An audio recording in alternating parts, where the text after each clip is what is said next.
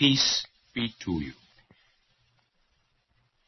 This universe of ours is a free universe. It is a universe of character-making, of soul-making. Almighty God has placed into our hands, think of it, the power to make ourselves saints or devils. It is up to us.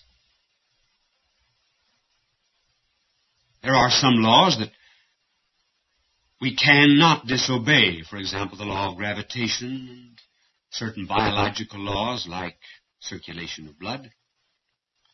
But in a moral universe, we are free either to obey the laws of God or to disobey them, just as we are perfectly free, for example, to obey the laws of health or to disobey them. What then makes a thing good? What makes a thing bad? What makes a thing good? A thing is good when it attains the purpose for which it was made. I have before me now a stopwatch. I'm talking to you without any notes that are written out, merely developing ideas that have been given to those who are interested in these ideas for many, many years. Therefore, I have to have a watch before me in order to decide when I should stop. Is it a good watch?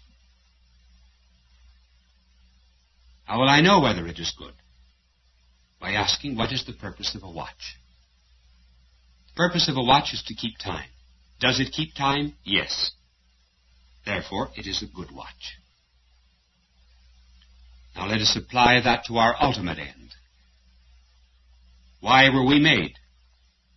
What is the purpose of living? The purpose of living is to be supremely happy. How do we become supremely happy? By attaining the life and truth and love which is God. Anything I do, therefore, that helps me to attain that goal or purpose is good. Alongside of me is an organ. It is not in the church, it is in my office, rather in my home. As I talk to you, I am looking at the notes on that organ. Which note is good and which note is bad? Which note is right and which note is wrong? One cannot say that any particular note is right and any particular note is wrong. Well, what makes any note right or wrong? Its correspondence to a standard. Once I have a piece of music before me, I know what I ought to do, what note I should hit, what note I ought not to hit. So too, we have a moral standard within us, which is the conscience. And what is good and bad is in relationship to that standard, which is not of our own making. We do not draw our own maps and decide that the distance from Chicago to New York will be so and so. We do not arbitrarily set our own watches. We set them by a standard outside of us.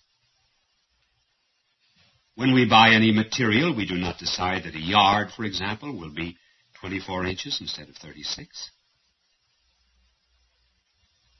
So a good, therefore, is that which helps us in relationship to the attainment of purpose and goals and destinies which are in accordance with right reason.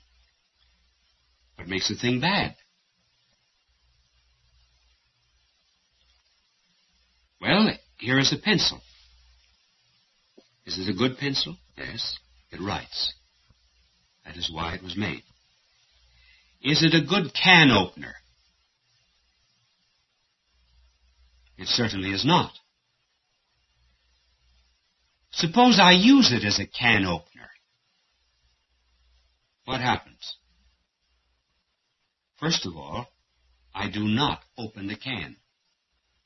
I do not attain the purpose for which I use the pencil. And secondly, I destroy the pencil. Now, if I, for example, decide to do certain things which I ought not to do, I do not attain the purpose that I hope to attain. For example, becoming an alcoholic does not make me happy. And furthermore, I destroy myself, just as I destroy the pencil in using it to open a can. When I disobey God, I do not make myself very happy on the inside. And I certainly destroy any piece of soul that I ought to have. Evil, you see, is not positive. Evil is either an excess or a defect of what is good. An excess or a defect. Food is good. Too little of it is bad. Too much of it is bad. Drink is good. Too little of it is bad. Too much of it is bad. Sleep is good. When, however, sleep interferes with duty, it is not good. Evil is very much like darkness. It is the absence of light. It has no purpose inside of itself. Or rather, it has no substance of its own. That is a better way to put it. All badness is spoiled goodness. A bad apple is a good apple that became rotten.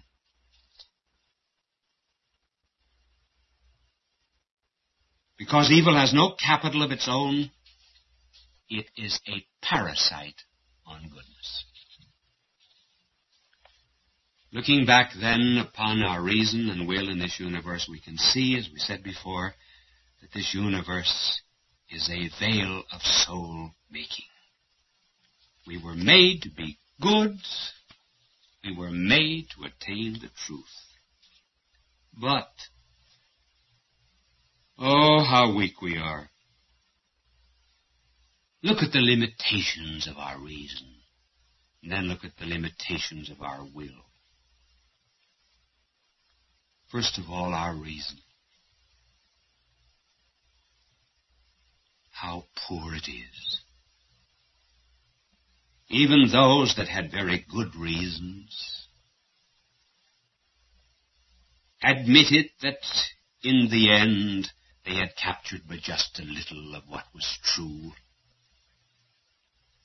Isaac Newton, the great scientist, said that he felt as if he was standing on the seashore of infinite truth. And the vast waters of knowledge stretched endlessly before him. Socrates, one of the wisest of the Greeks, said, "There is only one thing that I know, and that is that I know nothing." Thomas Aquinas, who was the greatest mind that ever lived, said at the end of his life that all that he had written seemed to him as so much straw in comparison to a dim vision that he received of heaven. And too, quite apart from these learned men, look at the weak reason of people today. Their confusion of mind. Their failure even to recognize any such thing as truth or goodness. They will read one book on Monday and they will say, "Oh, I'm a materialist." Then they'll read another book on Tuesday and they're communist. And they read another book later on in the week and they reject both of those systems. They're laying down tracks one day, tearing them up the next. They're planting seed one week, tearing the seed up the next. They're never working toward one goal. It's no wonder there are so many psychotics and neurotics in our world. They're just rehashing a lot of old errors and giving them new labels. Calling some of the old errors very novel. But that's only because they do not know what is ancient. Not only is our reason weak, but also our will. Even when we know what is right, how hard it is sometimes to do it. We are besieged by temptations. We often feel very much like Gaithy, who said that he often wondered why he was one man, because he felt there was enough evil in him and goodness to make both a rogue and a gentleman. St. Augustine said, we may have occasion to quote this again, whatever I am not what I ought to be.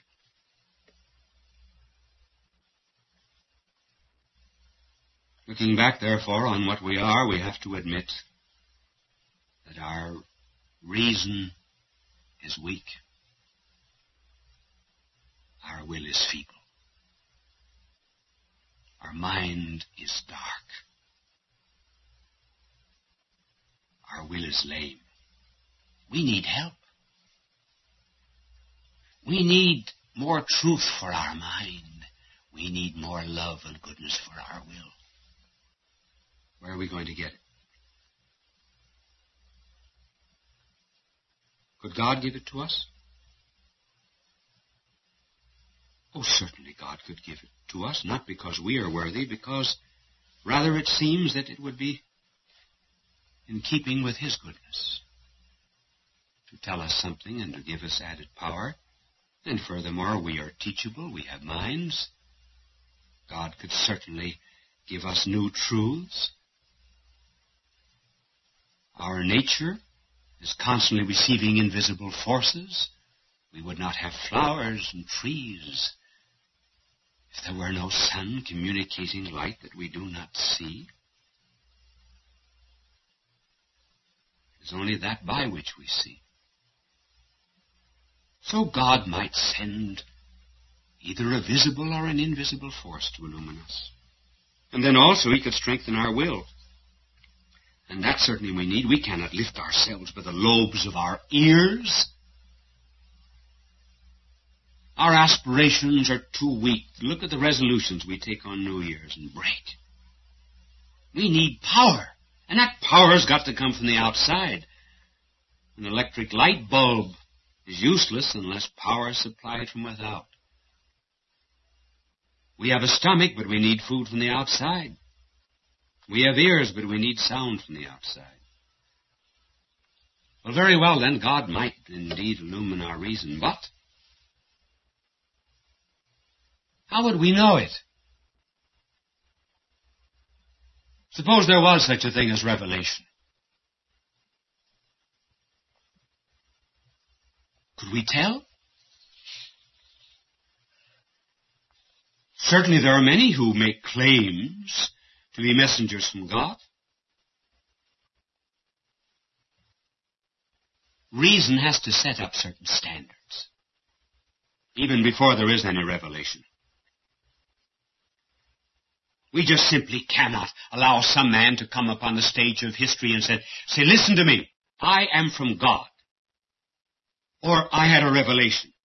I once received a telegram from someone, and the telegram read, report to Port 53, New York Harbor, to receive illumination from the Holy Spirit. Well, I'm very sure that individual who sent it, whoever he was, believed that he had a revelation, but we cannot accept the revelation of any individual who claims merely that he has one. We cannot accept, for example, someone who says, I've got a book here, an angel wrote it for me. Why, this world of ours would be filled with crackpots. This Skyjack came to this country from Mars, we would say, "Show me your passport. How do I know you're from Mars?"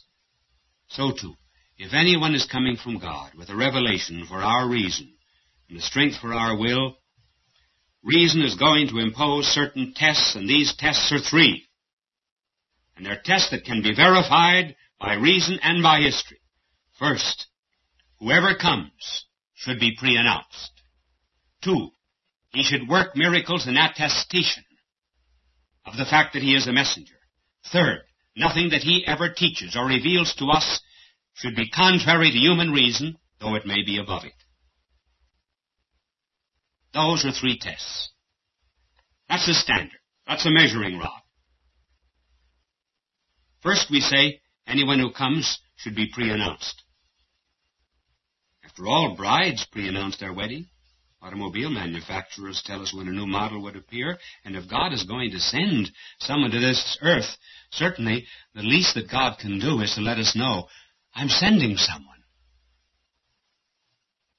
That will do away with this idea of any individual suddenly appearing upon the stage of history and saying, "I am God," or "I have a message from God." A pre-announcement test will therefore be the test of prophecy. Then secondly, there will be another test, namely miracles. He who comes ought to be able to do marvels, signs, to authenticate his message. Not so much. You see, in order to do things that would excite our wonder and make us say, "Oh," but rather miracles that would prove that God was with him. And then thirdly, certainly anyone who comes to this earth must never in his teaching contradict human reason. We may indeed have, mysteries revealed to us that are above our reason. But they can never be contrary. For example, if anyone comes and teaches immorality, or that the soul is not immortal, well, we would know such a person could not come from God because statements of this kind are contrary to reason. Looking back, then, we have 3 measuring rods or tests, designed by reason, applicable to history. Now, line up all the claimants that come from God according to their words. March them out. Line them up. Stand there, one by one. Let us say to them, "We are going to judge you." Buddha, Confucius, Laozi, Mohammed, Marx, Brahmins, witch doctors, Hindu philosophers, university professors, Eddy, Heidegger, anyone you please, and the founder of the latest cult in New York or Los Angeles. Stand there. We want to ask you questions. First, and we're just going to use one test in this lesson. Were you ever pre-announced? Any one of you? Answer. Buddha? Did anyone ever know that you were coming to this earth? Confucius. Was the place of your birth prophesied? Socrates. Did anyone foretell that you would die of hemlock juice? Mohammed. Was there ever an ancient tradition that you would be born among a certain people? Was there ever a description as to how you would die? Did any one of your mothers know that you were coming? Is there a single one of you that can point to an historical record in which it was foretold where you would live, where you would die, how you would die, what would be your character, the manner of your teaching, the kind of enemies that you would provoke and evoke by the dignity of teaching? Answer me.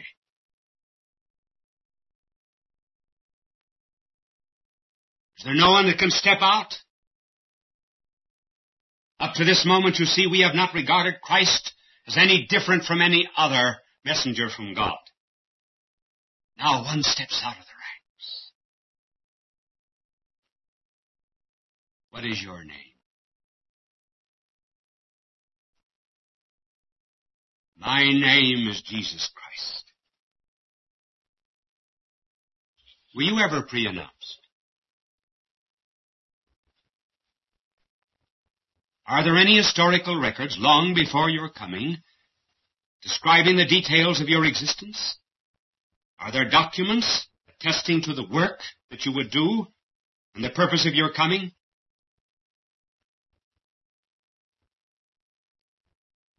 He is the only one that can answer yes. So we say to the others, step back. You may be interesting, but you do not satisfy my first test. You were not pre-announced.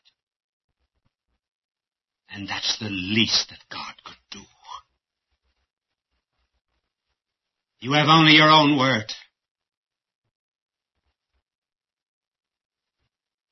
But we are interested in the person of Christ. He says he was pre-announced. In that case, we will have to study the documents. That will be the subject of the next lesson.